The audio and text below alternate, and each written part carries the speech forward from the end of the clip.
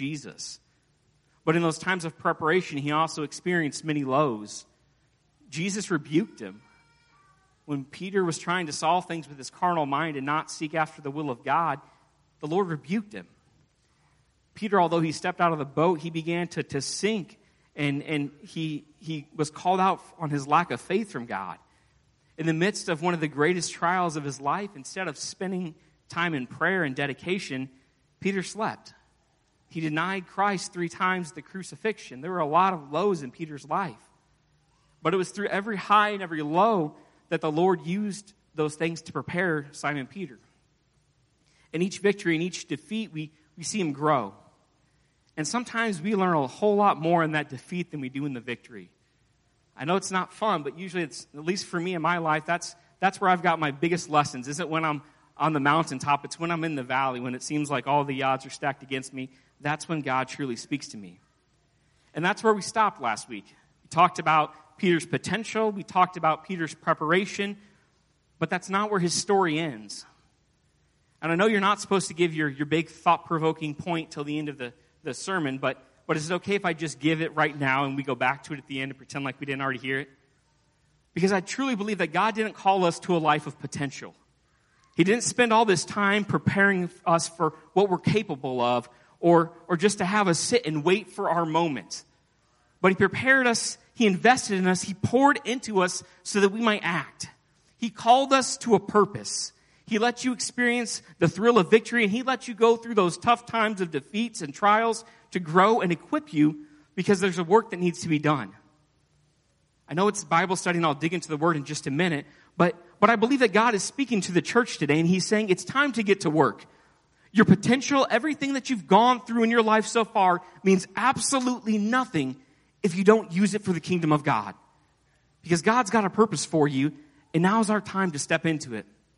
Hebrews chapter 13, verse number 20 says, Now the God of peace that brought again from the dead our Lord Jesus, the great shepherd of the sheep, through the blood of the everlasting covenant, make you perfect in every good work to do his will, working in you, which is well-pleasing in his sight, through Jesus Christ, to whom be glory forever and ever. Amen. See, it doesn't say once you're prepared enough and once you're perfect, that's when you'll reach your full potential, and then that's when God wants you to work. But it says while you're getting ready to work, when you're doing those things, that's when he's actually working on you. The word perfect in that verse is actually translated as, I'm going to butcher this, katartizio, which means being equipped. So what that verse is literally saying is you are being equipped with every good work that you do. Stop waiting on God to say that you're ready. Stop waiting for your moment to do something. The word says that he will equip you with every good work that you do, but you got to get to work if you want him to equip you. You've got to learn to act, because it's through your actions that you're being in the process of being equipped. And that's how the will of God is able to be fulfilled, is when we're equipped. The biggest lie that the church believes today is if it's the will of God, then it's going to happen. I've heard that all my life. When you pray for something, you say, you know what? Well, if it's the will of God, if it's the will of God for them to be healed, then they'll be healed. If it's the will of God for them to have revival, then we'll have revival. But 2 Peter 3:9 says, not willing that any should perish, but that all should come to repentance. What Peter was teaching us here is it's the will of God that none should perish, that none should go to hell, but all should come to repentance. So why are there so many sinners going to hell today? If it's the will of God that none should perish. And this is the point. It's because without your action, God's will is still a failure. God's will can't be achieved unless we are used, unless we get to work. He can't will you into repentance. It doesn't work that way. God's will isn't enough, but he needs us to act. He needs a willing vessel to say, Lord, you know what? Use me. Whatever it is to see your word fulfilled, to have your will in my life, Lord, use me. If it's the will of God for them to be healed, he needs someone willing to activate their faith and go pray for healing. It's the will of God for the city of Kendallville to experience revival, but he's needing some saints who will go all in and become disciples. who will dedicate themselves to a life of prayer and fasting. He's needing some saints to say that, Lord, it doesn't matter what my agenda is. All that matters is what you've called me to do. We're full of potential, and he's prepared us and equipped us, and now it's time for us to act. Acts chapter 2, verse 2 says, "And when the day of Pentecost was fully come, they were with one accord and in one place." Because, see, God told them that he had more for them. And they got together and they got determined. And they got focused and they got aligned on a single vision. And suddenly there came a sound from heaven as of a rushing mighty wind, and it filled all the house where they were sitting. And it appeared unto them cloven tongues like as a fire, and it sat on each of them. And they were all filled with the Holy Ghost and began to speak with tongues as the Spirit gave them utterance. God responded to their determination by giving them power. God responded to their focus by rewarding them with what he promised he was going to give them. Verse 5 says, "And they were dwelling in Jerusalem, Jews, devout men out of every nation under heaven. Now when this was noised abroad, the multitude came together, and they were confounded, because that every man heard them speak in his own language. And they were all amazed and marveled, saying to one another, Behold, are not all these which speak Galileans? And how we hear every man in our own tongue wherein we were born." And there's going to be a bunch of countries coming up, and I'm going to skip over those because I don't want to butcher them tonight. But we're going to skip down to verse number 11, and it says, "We do hear them speak in our tongues to the wonderful works of God. And they were all amazed and were in doubt, saying one to another, What meaneth this? Others mocked and said, These men are of new wine." And isn't that just like the world? When they don't understand something, they begin to mock it and they begin to make fun of it, because it's so much easier to do that than to take time and understand it. But in the midst of their mocking, God still had a plan. Verse 14 says, "But Peter, standing up with the 11, lifted up his voice and said unto them, Ye men of Judea, and all ye that dwell at Jerusalem, be this known unto you, and hearken to my words. For these are not drunken as ye suppose, seeing it is the third hour of the day. But this is which was spoken by the prophet Joel. And it shall come to pass in the last days with God, I will pour out my spirit upon all flesh, and your sons and your daughters shall prophesy, and your young men shall see visions, and your old men shall dream dreams. And on my servants and handmaidens I will pour out in those days my spirit, and they shall prophesy. And I will show wonders in heaven above and signs in the earth below, blood, fire, and vapor of smoke.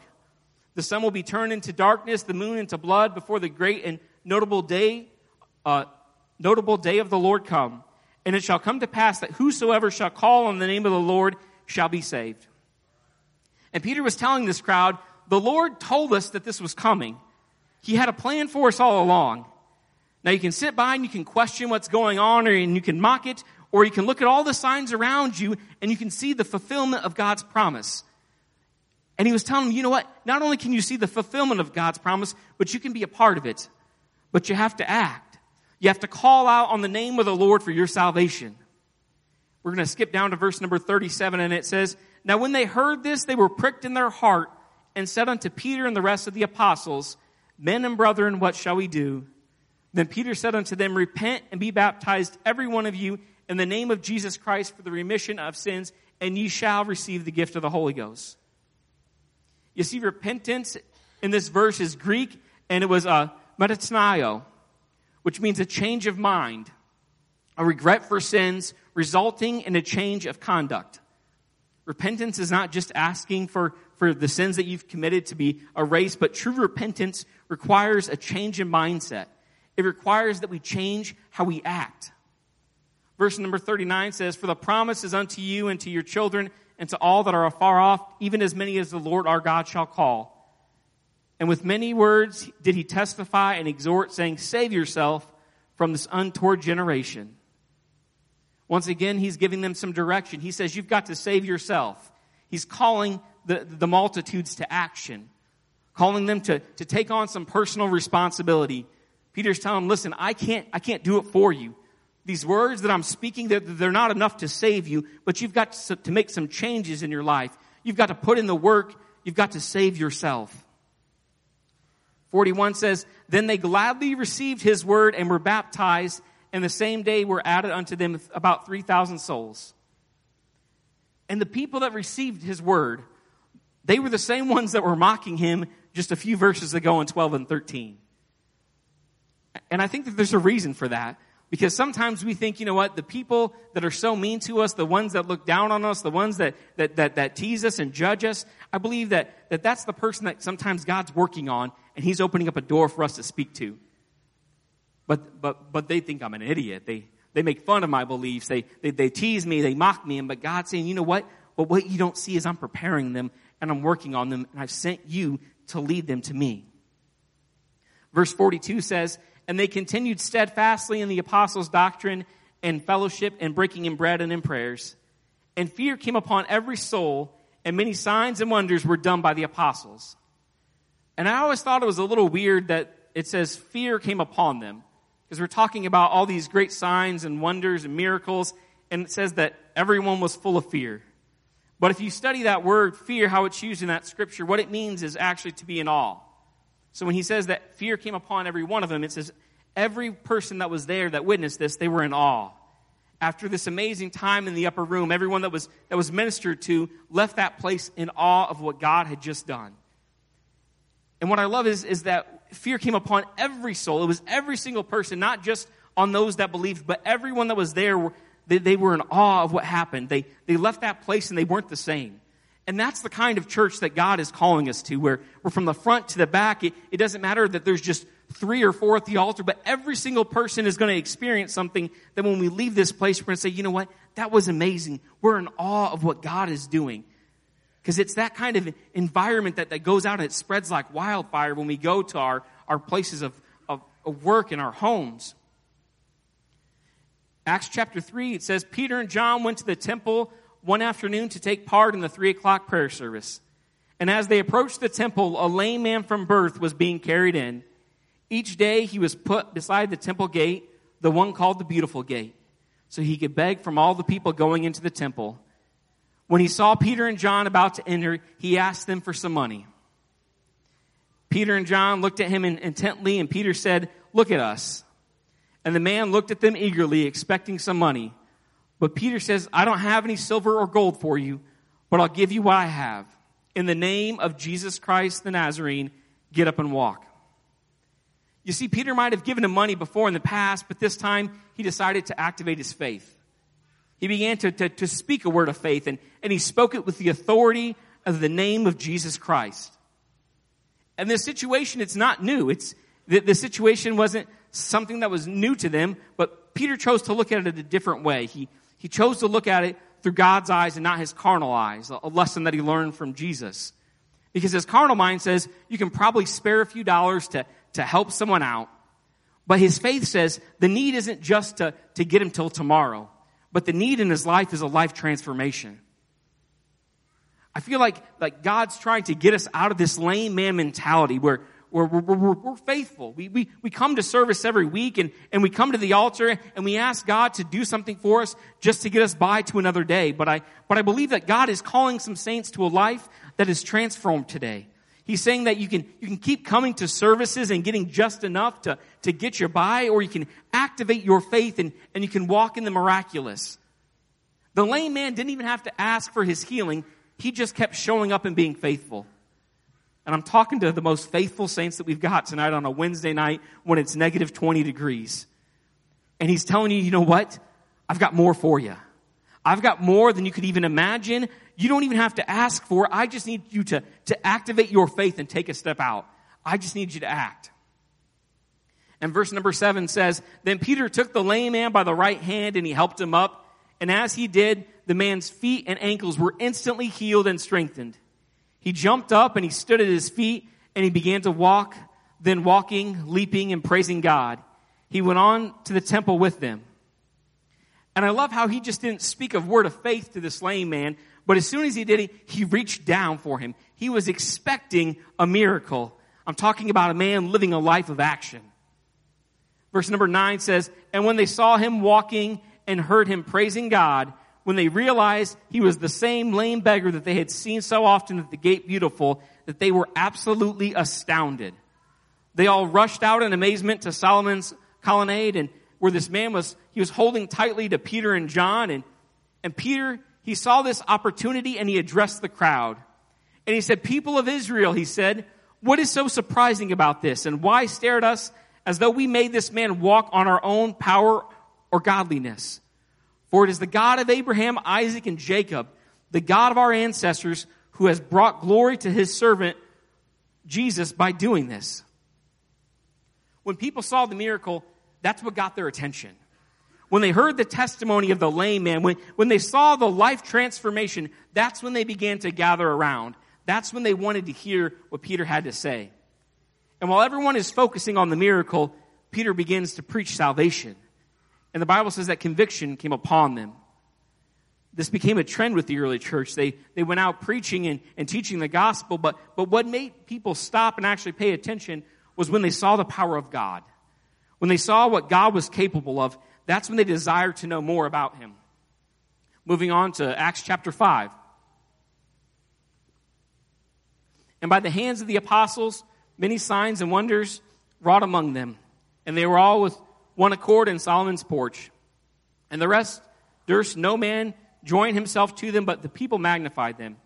And the believers were more added to the Lord, multitudes, both men and women, insomuch that they brought forth their sick into the streets, and they laid them on their beds and couches, that at least the shadow of Peter passing by might overshadow some of them." They thought, if we could just get close enough, we know that there's something special about him, that there's something that happens when Peter walks by, that if we can just get his shadow to touch us, we might be healed. "There came also a multitude out of the cities round about them in Jerusalem, bringing sick folks and them that were vexed with unclean spirits, and they healed them every one." And if you go back to verse number 14, it says that the believers were added to the Lord. More and more believers were added not because of the amazing messages that Peter and the apostles were teaching, but it was the signs and the wonders that got their attention. And once their attention was there, then that's when they were able to speak to them and teach them. Once the multitude saw what God was capable of, that's when they became believers. That's when they wanted to know more. And this is where I'm going to be a little bit mean tonight. But you want to know why God isn't asking us to witness in public, and he's not opening up doors for us to be a light to the world? Because some of us, instead of living a life of joy and peace and faith, we walk around and we look like a bunch of grumpy Gusses. Yeah, I mean, your life is going pretty bad. But let me tell you about why my life is worse than your life. Oh, and by the way, let me tell you about my Jesus, too. No one cares about our Jesus when they look at our life and they say, "Dude, you're struggling more than I am. You're dealing with more things than I am. Why would I want to get to know your Lord and Savior if that's the kind of life that you're living?" But let the joy of the Lord come into your life. When trials and struggles come your way, let there be a pep in your step. When you live a separated life, when they see Jesus in you, that's when they see how you act. And that's what gets their attention. And I'm not saying that it's going to take miracles, signs, and wonders to get the world's attention just to start a revival. But what I'm saying is what it takes is us acting like Christ, living a life full of joy and love and hope. That's what's going to get their attention. And don't get me wrong, I want to see miracles, signs, and wonders, but that's going to require us to step out of our comfort zones and learn to walk in his faith.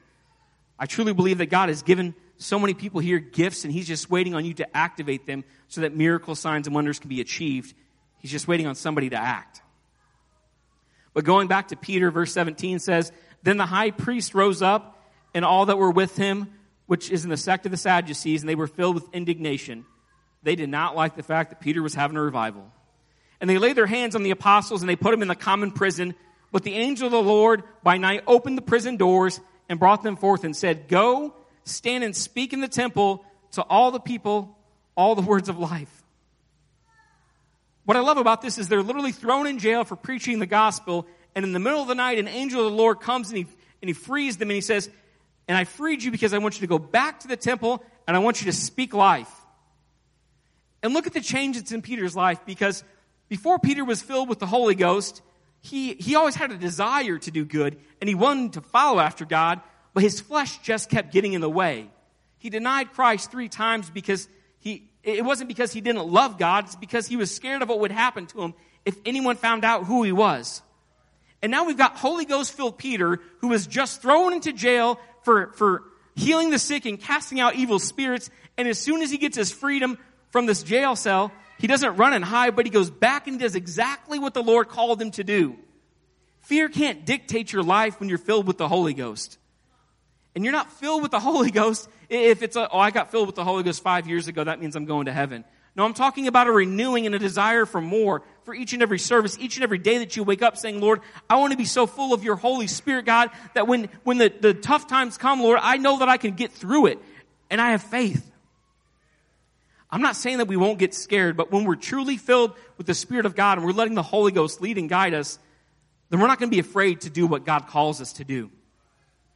You skip down to verse number 25 and it says, Then came one and told him, saying, Behold, the men who you put in prison are now standing in the temple and they're teaching the people. Then went the captain of the officers who brought them without violence, for they fear the people, lest they should have been stoned. And when they brought them, they set them before the council, and the high priest asked them, saying, Did we not straitly command you that you should not teach in this name?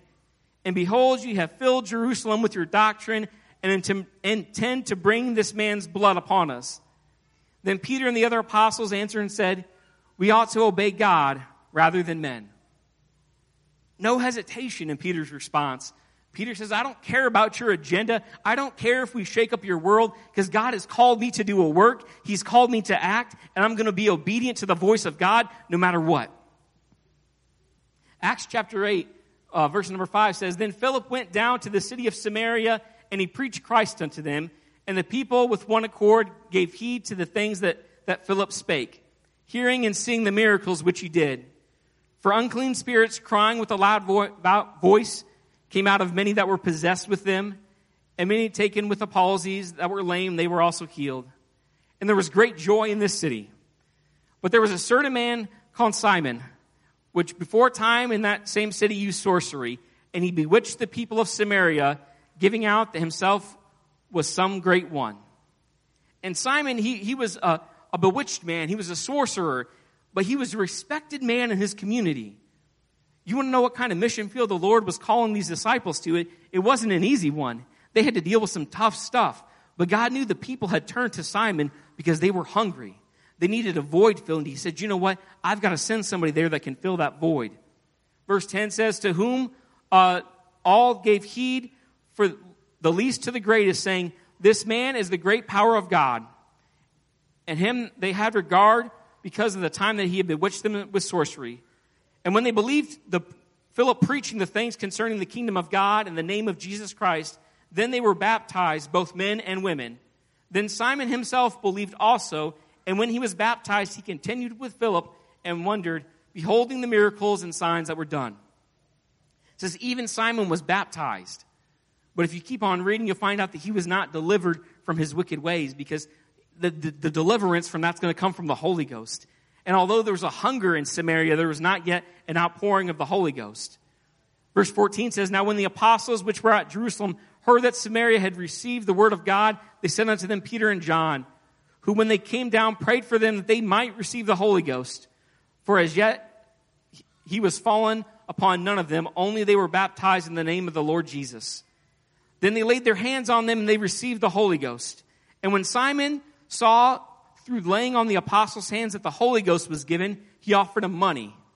He said, Give me this power that on whomsoever I lay hands on, they may also receive the Holy Ghost. But Peter said unto them, The money perish with thee, because thou hast thought that the gift of God may be purchased with money. Thou hast neither part of this lot or the matter, for thy heart is not right in the sight of God. Repent therefore from this wickedness, and pray, God, if perhaps the thought of thine heart be forgiven thee. For I have perceived that thou art gall and bitterness, and in the bond of iniquity. And I like the more English version of that. In verse 20 says, Peter replied and said, May your money be destroyed with you, thinking that God's gift can be bought. You cannot have no part of this, because your heart, it's not right with God. You can't fool God and fool him, but repent of your wickedness and pray to the Lord. Perhaps he will forgive your evil thoughts, for I see that you're full of bitter jealousy and you're captive by sin. You don't need to be jealous when you see God using other people. You need to say, God, I want more of the Holy Ghost, Lord, that I can do something for you. And that power only comes from true repentance. It's not something that we can to learn until we learn to die out to our flesh and give God complete control. Acts chapter 9, verse 32 says, "Meanwhile, Peter traveled from place to place, and he came to the town to visit the believers in the town of Lydda. And there was a man named Aeneas, who was paralyzed and bedridden for 8 years. And Peter said unto them, Aeneas, Jesus Christ heals you. Get up and roll up your sleeping mat. And he was healed instantly." And once again, someone's life was transformed because they were obedient to the word that was spoken over them.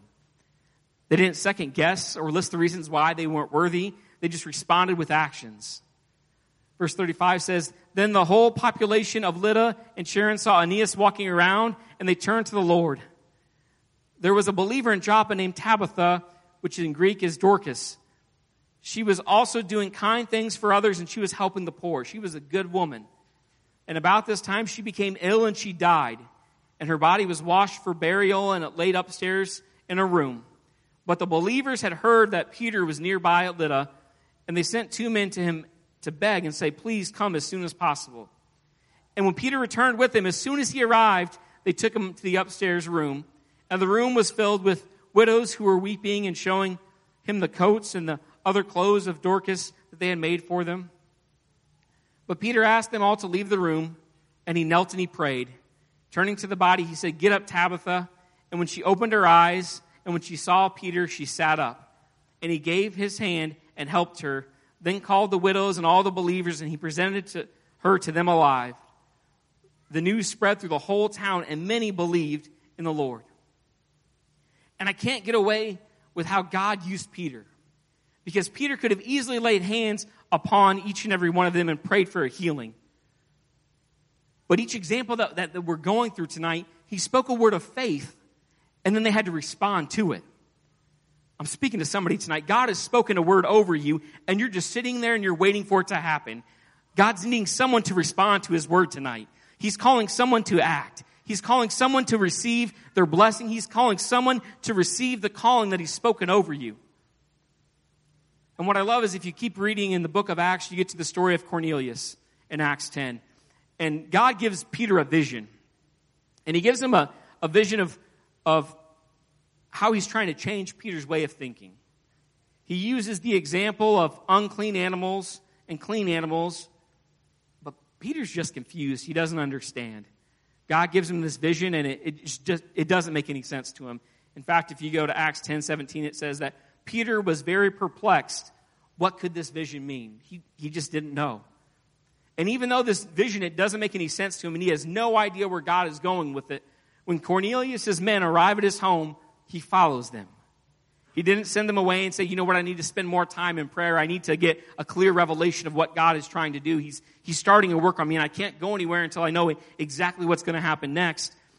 But he followed after them, even though he was trying to still figure it out. He trusted God enough to step out in faith and knowing that the Lord was going to be with them on this journey no matter where it would lead him. And I love in verse 28, when he shows up to Cornelius' house, he is still not sure what God is trying to do.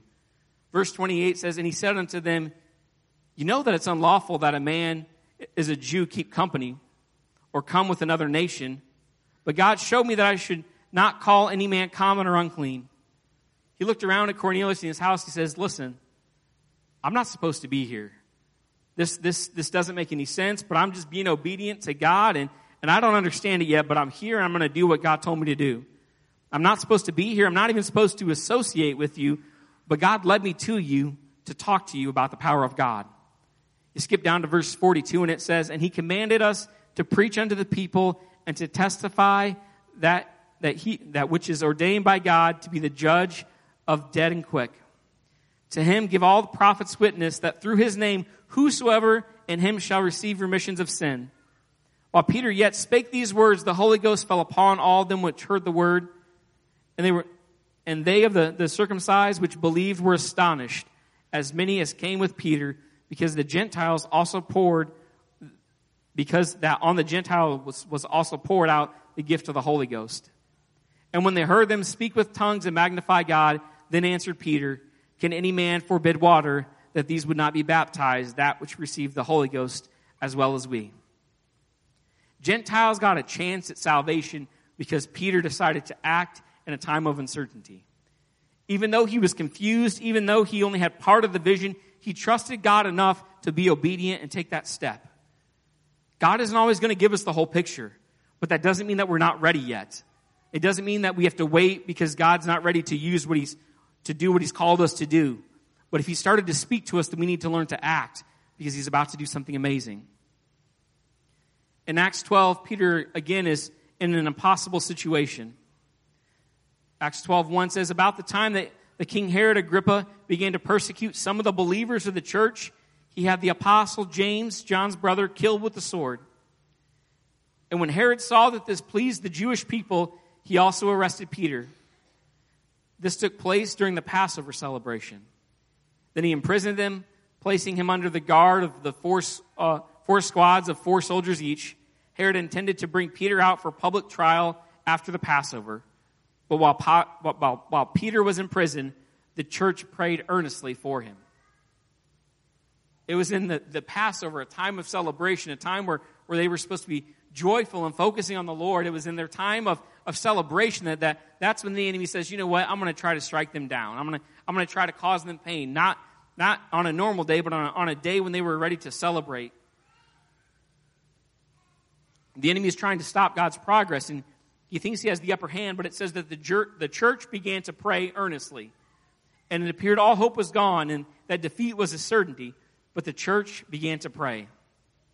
Verse 6 says, that night before Peter was to be placed on trial, he was asleep. And while the church is earnestly praying, believing for a miracle, we've got Peter who's asleep. And I've heard messages before where they say that Peter was asleep because he had so much faith in God that he just stopped worrying. But if you remember when Jesus called Peter a second time and he said, feed my sheep, he told him that there's going to be a time in your life where you're going to be bound and you're going to be told where to go and you're not going to have freedom. And you're going to go through persecution and you're going to lose your life for my word and for what I'm doing. And I believe that in my heart that Peter was sitting there in that jail cell and he says, you know what? God told me that one of these days this was going to happen and I'm going to die for preaching the word and I'm just going to accept it, that God's done with me and that this is the end and my time has come. And I believe that God revealed that to me because He sent me here to tell somebody that God is not done with you yet. The enemy wants you to believe that you've fulfilled your call and there's nothing left for you to do, but God's waking someone up tonight saying there's still a work that I have for you to do. There's still souls that I need you to reach, but you got to wake up and you got to get to work. Back to verse 6, it says that they were fastened with 2 chains between 2 soldiers, and others stood guard at the prison gate. And suddenly there was a bright light in the cell, and an angel of the Lord stood before Peter. The angel struck him on the side to awaken him and said, quick, get up. And the chains fell off his wrist. Then the angel told him, get dressed and put on your sandals. And he did. Now put on your coat and follow after me, the angel ordered. So Peter left the cell following the angel, but all the time he thought it was a vision. He didn't realize it was actually happening. God's making a way where there seems to be no way. He's taking Peter out of bondage and he's putting him into deliverance, and Peter has no clue what's going on. He thinks it's all just a vision. Then passed the first and the second guard post, and they came to the iron gate leading to the city, and this opened for them all by itself. And they passed through and started walking down the street, and then the angel suddenly left him. He makes it all the way out of the prison cell, and it's not until the angel leaves him that Peter finally comes to his senses, and he says, it's really true, he said, the Lord has sent his angel and saved me from Herod and from what Jewish leaders had planned to do with me. He had finally realized that God's not done with me yet. There's still something that he wants me to do, and because of that, it says that when he realized it, he went straight to the home of Mary, the mother of John Mark, where many were gathered for prayer. He knocked on the door at the gate, and a servant girl named Rhoda came to open it. And when she recognized Peter's voice, she was overjoyed that instead of opening the door, she ran back and told everyone, Peter's standing at the door. She was so excited that God answered her prayers that she just had to run and tell everybody. She didn't even know for sure that it was fulfilled, but she heard the voice, and she had enough faith to go running back saying, you know what? God did something. It's amazing. She didn't wait to welcome Peter in and hug him and bring him in, but she said, you know what? I've got enough faith that I just hear the voice and I'm claiming it. And she goes back and she runs and tells everybody that Peter's standing at the door. In their response, these praying folks, these people that are earnestly praying, they say, you're out of your mind. And when she insisted and said, he is there, they said, well, it must be his angel. Meanwhile, Peter continued to knock at the door. And I love that. They're arguing over whether or not he's there or not. And he's just knocking. Just waiting. Come on. And I feel like that's us sometimes. That we've had this miracle and God's given us something. And he's saying, you know what, it's there. And we're debating, did God really do it? Is God really? And we spend so much time debating that we don't even just go and take what God has given us. He's answered our prayers. He's just waiting on us to accept the fact that he's done it. This church was in this emergency prayer room, and it says that they were earnestly praying that God would do a miracle, and yet they're amazed when God does the impossible. I don't want to be amazed when God does the impossible, but I want to expect it. I want my prayers to be so full of faith that when I get done praying, I start looking for evidence that God's already done it. That I don't have to wait and say, well, maybe, possibly, I still have a little bit of a tickle, so maybe. No, I just claim it and say, you know what, God, I believe that you've done it. God, I'm going to praise you and thank you for it. Peter was able to do so many great things because he desired more. He knew that the more that he grew and the more that he learned, the more that he was able to be used of God. And he wanted us to learn from these things. He wanted us to learn how to be effective in our ministry. Because having great potential is great. But putting in the work so you can achieve what God has called you to do, that's what's going to make a difference in the world. And what I love is that when Peter he wanted to pour out these lessons that he learned onto the next generation. And 1st and 2nd Peter are some of the smallest books in the Bible. If you go too fast, the pages might stick. You might even not know that they're there. But they're so packed full of wisdom and teaching us how to grow and how to be effective. 1 Peter 1:6 says, so be truly glad, there's wonderful joy ahead, even though you might endure many trials for a little while. These trials will show your faith is genuine. It is being tested as fires test and purify gold. For your faith is far more precious than mere gold. So when your faith remains strong through many trials, it will bring you much praise and glory and honor on the day that Jesus Christ is revealed to the whole world. Verse 7 says that when you profess your faith, and it's easy to say that with those words, but these trials, these tough times, that's where your faith is going to be proven. It's through these tough times that you're going to be purified. If you know much about gold, when they put it in the fire, the whole reason for it is because they remove those impurities. And when they remove those impurities, the gold is allowed to shine a little bit brighter. And when the impurities are removed, their value of that gold, it increases. And what Peter is trying to tell us is that these trials aren't meant to destroy us, but they're there to increase our worth. They're allowing us to shine brighter so that we might get the attention of the world, that our faith might be proven. You skip down to verse number 13, and it says, therefore, preparing your minds for action. And that's that word action again. We've got to prepare for action. We've got to do something. And being sober-minded. And while, yes, that means you don't drink, what it also means to be sober-minded is you need to have self-control. Don't let something external influence your mind or your circumstance. And see, this is the part where it's going to get super quiet because everyone's like, well, I don't drink, so that's an easy one. Being sober, I don't drink, move on, next verse. But do you allow someone's Facebook post or what someone says or does to dictate how you feel and to change your actions and your thoughts and to consume your every moment? You're scrolling through Facebook and all of a sudden you're happy and go lucky and I can't believe they just said that. You screenshot it and you send it to somebody else and you allow it to infiltrate your mind. You're allowing your circumstance to change because of an external source. God's saying, you know what? I want you to prepare for action and I want you to clear your mind. I want you to remove any kind of distraction. Anything that's going to take you away from what I'm calling you to do, you got to prepare your mind. You got to get focused. Sometimes that means deleting Facebook from our phones. Sometimes that means removing people from our lives. You don't have to love everybody. You do have to love everybody, but you don't have to have them in your life. You don't have to like everybody. If someone every time you're around them, it rises up something in you and it takes you into a bad place, then don't be there. I've spoken to so many, I'm getting on a tangent, but I've spoken to so many people that think, you know what? No, God placed him in my life because he wants me to reach him. You can still pray for him, you can still fast for him, and God might open a door, but if every time you're around them you become angry, then don't go around them anymore. It says be sober-minded, purify yourself, be focused on what God has called you to do. It doesn't mean just putting away the bottle of booze. And if you struggle with booze, put away the bottle of booze, please. But take away anything that might influence you in a way that takes you away from your purpose.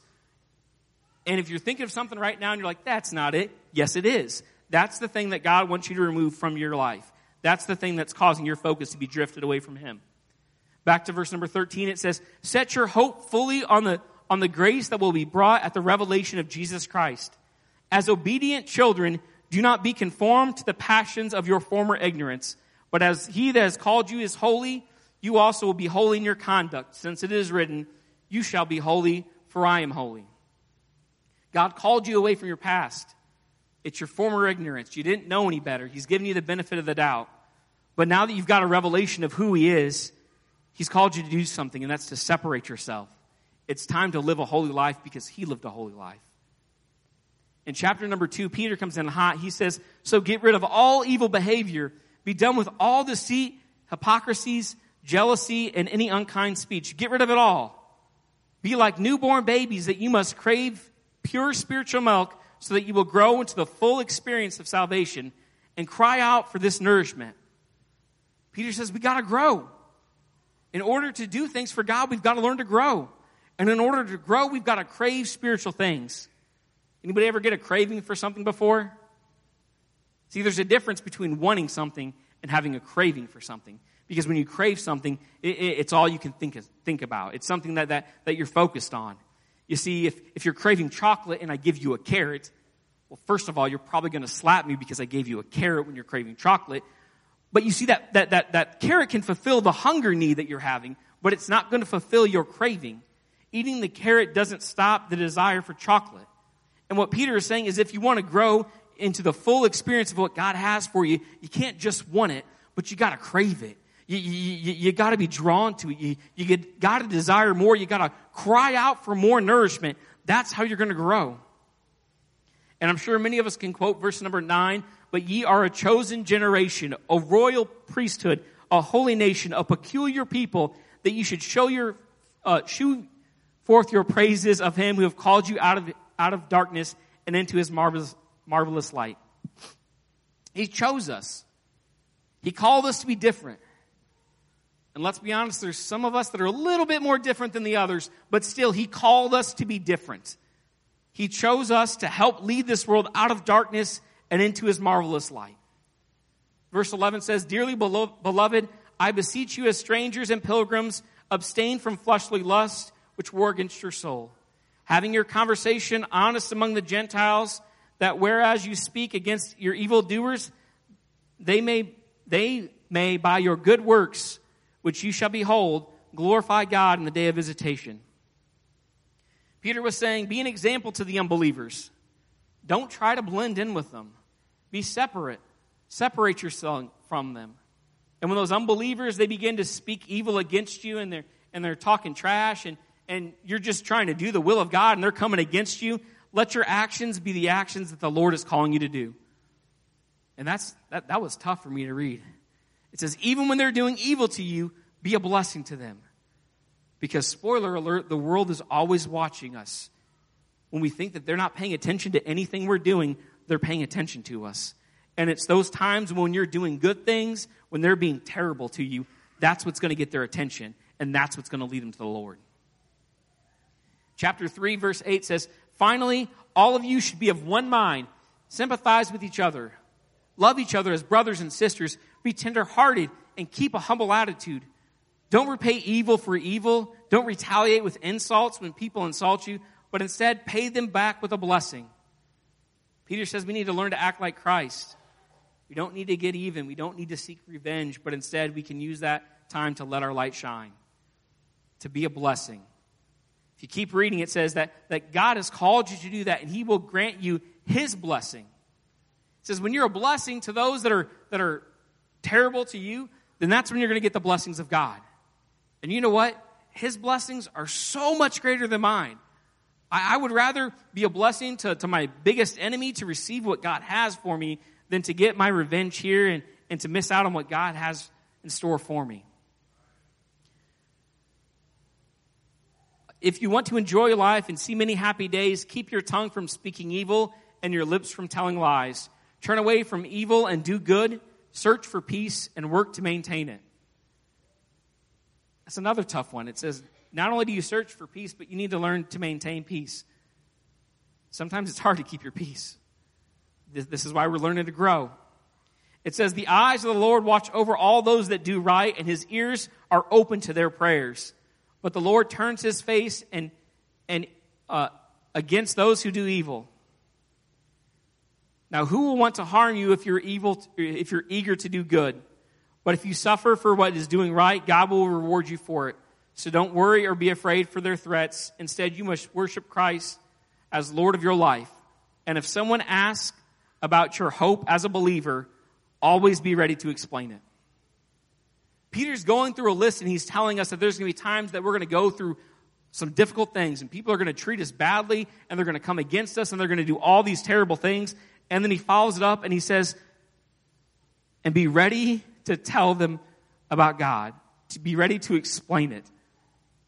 Right after talking about all these people coming against us, he says, those are probably going to be the people that God wants you to reach, so you need to be prepared to explain it. That person that's treating you terrible, the one that's making your life difficult, Peter says, God may be using your situation to reveal himself, and you need to be ready to do his work. Verse 16 says, but do this in a gentle and respectful way. Keep your conscience clear. Then if people speak against you, they will be ashamed when they see what a good life you live because you belong to Christ. So it says when people come and they're coming against you and they finally say, you know what, tell me more about God. He doesn't want you to sit down and say, you know what, let me tell you about every single thing you're doing wrong, why you're going to hell and why Jesus doesn't love you and why I'm more. No, he says you need to do it with love, to be gentle and respectful.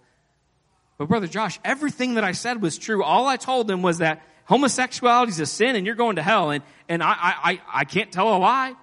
He didn't tell us to tell them a lie, but he says to teach them out of love and out of kindness. We don't need to come at them with what's going wrong in their life, but we need to come at them and say, you know what? This is what God can do for you. This is what he can do amazing things for you. Let him reveal himself to them. When we sit down and we teach people about a Bible study with hope and love and faith, that's when we're going to reach them. God says that we need to be ready. We need to be ready to be able to speak to it. 1 Peter 5:8 says, be sober, be vigilant, because your adversary, the devil, as a roaring lion, walketh seeking whom he may devour. I cannot read tonight, I'm sorry. Be focused, be alert, because the enemy is trying to look to see who he can destroy, and what God is trying to build up, that's what the enemy is going to try to tear down. 2 Peter 1:3 says, 2 Peter 1-3 says, according to his divine power, he hath given us all things that pertain to life and godliness through the knowledge of him that has called us to glory and to virtue, whereby given to us exceeding great and precious promises.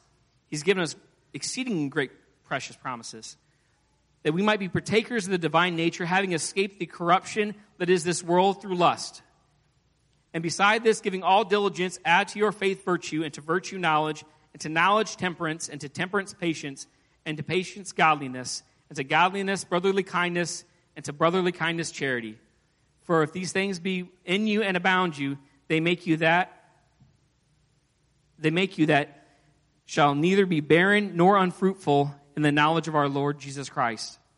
But he that lacketh these things is blind, and cannot see afar off, and he hath forgotten that he was purged from his own sins. Wherefore, the rather, brethren, give diligence to make your calling and election sure. For if you do these things, you shall never fall. And the NLT version for verse 10 is a little bit different. It says, so dear brothers and sisters, work hard and prove that you really are among those that God has called and chosen. Peter's saying you got to put in the work. You got to turn your calling from being just potential that God saw in you into actions that he's called you to do. Because when you put in the work, you're not going to fall. You're not going to fail. So it's time that we start putting in some work. If we can all stand tonight, I'm beginning to close. I just have a simple question to ask. How many souls were led to Jesus by the potential and the preparation in Peter's life? The only reason why we care about the potential that Jesus saw in Peter, and the only reason that we reference every lesson, every high and every low that Peter experienced in his preparation, is because of the results that Peter had in his ministry. Because results matter. Revival started in the first church not because of the potential of Peter, but because of the actions and the ministry of Peter. Your potential doesn't get results. Your calling doesn't get results. But results come when you step out in faith and you let God use you to do what he's called you to do. God said he's going to equip us along the way. You might not understand what God is calling you to do. He may have given you just a part of the vision and it doesn't make any sense whatsoever. But instead of waiting until everything makes perfect sense, we've got to learn to trust that God has sent us, and we need to step out in faith. Because God says when we step out and we do something in him, that's when he's going to equip us along the way. We've got to learn to crave more of God in our lives. We've got to desire to grow. And it's God's will for revival to come to Kendallville, but he needs some disciples to go and reach a lost and dying world. It's God's will for a Holy Ghost outpouring to come, but he needs some altar workers. It's God's will that we experience miracles, signs, and wonders, but it's going to require somebody that activates their faith. I don't know about you, but I'm tired of living in potential.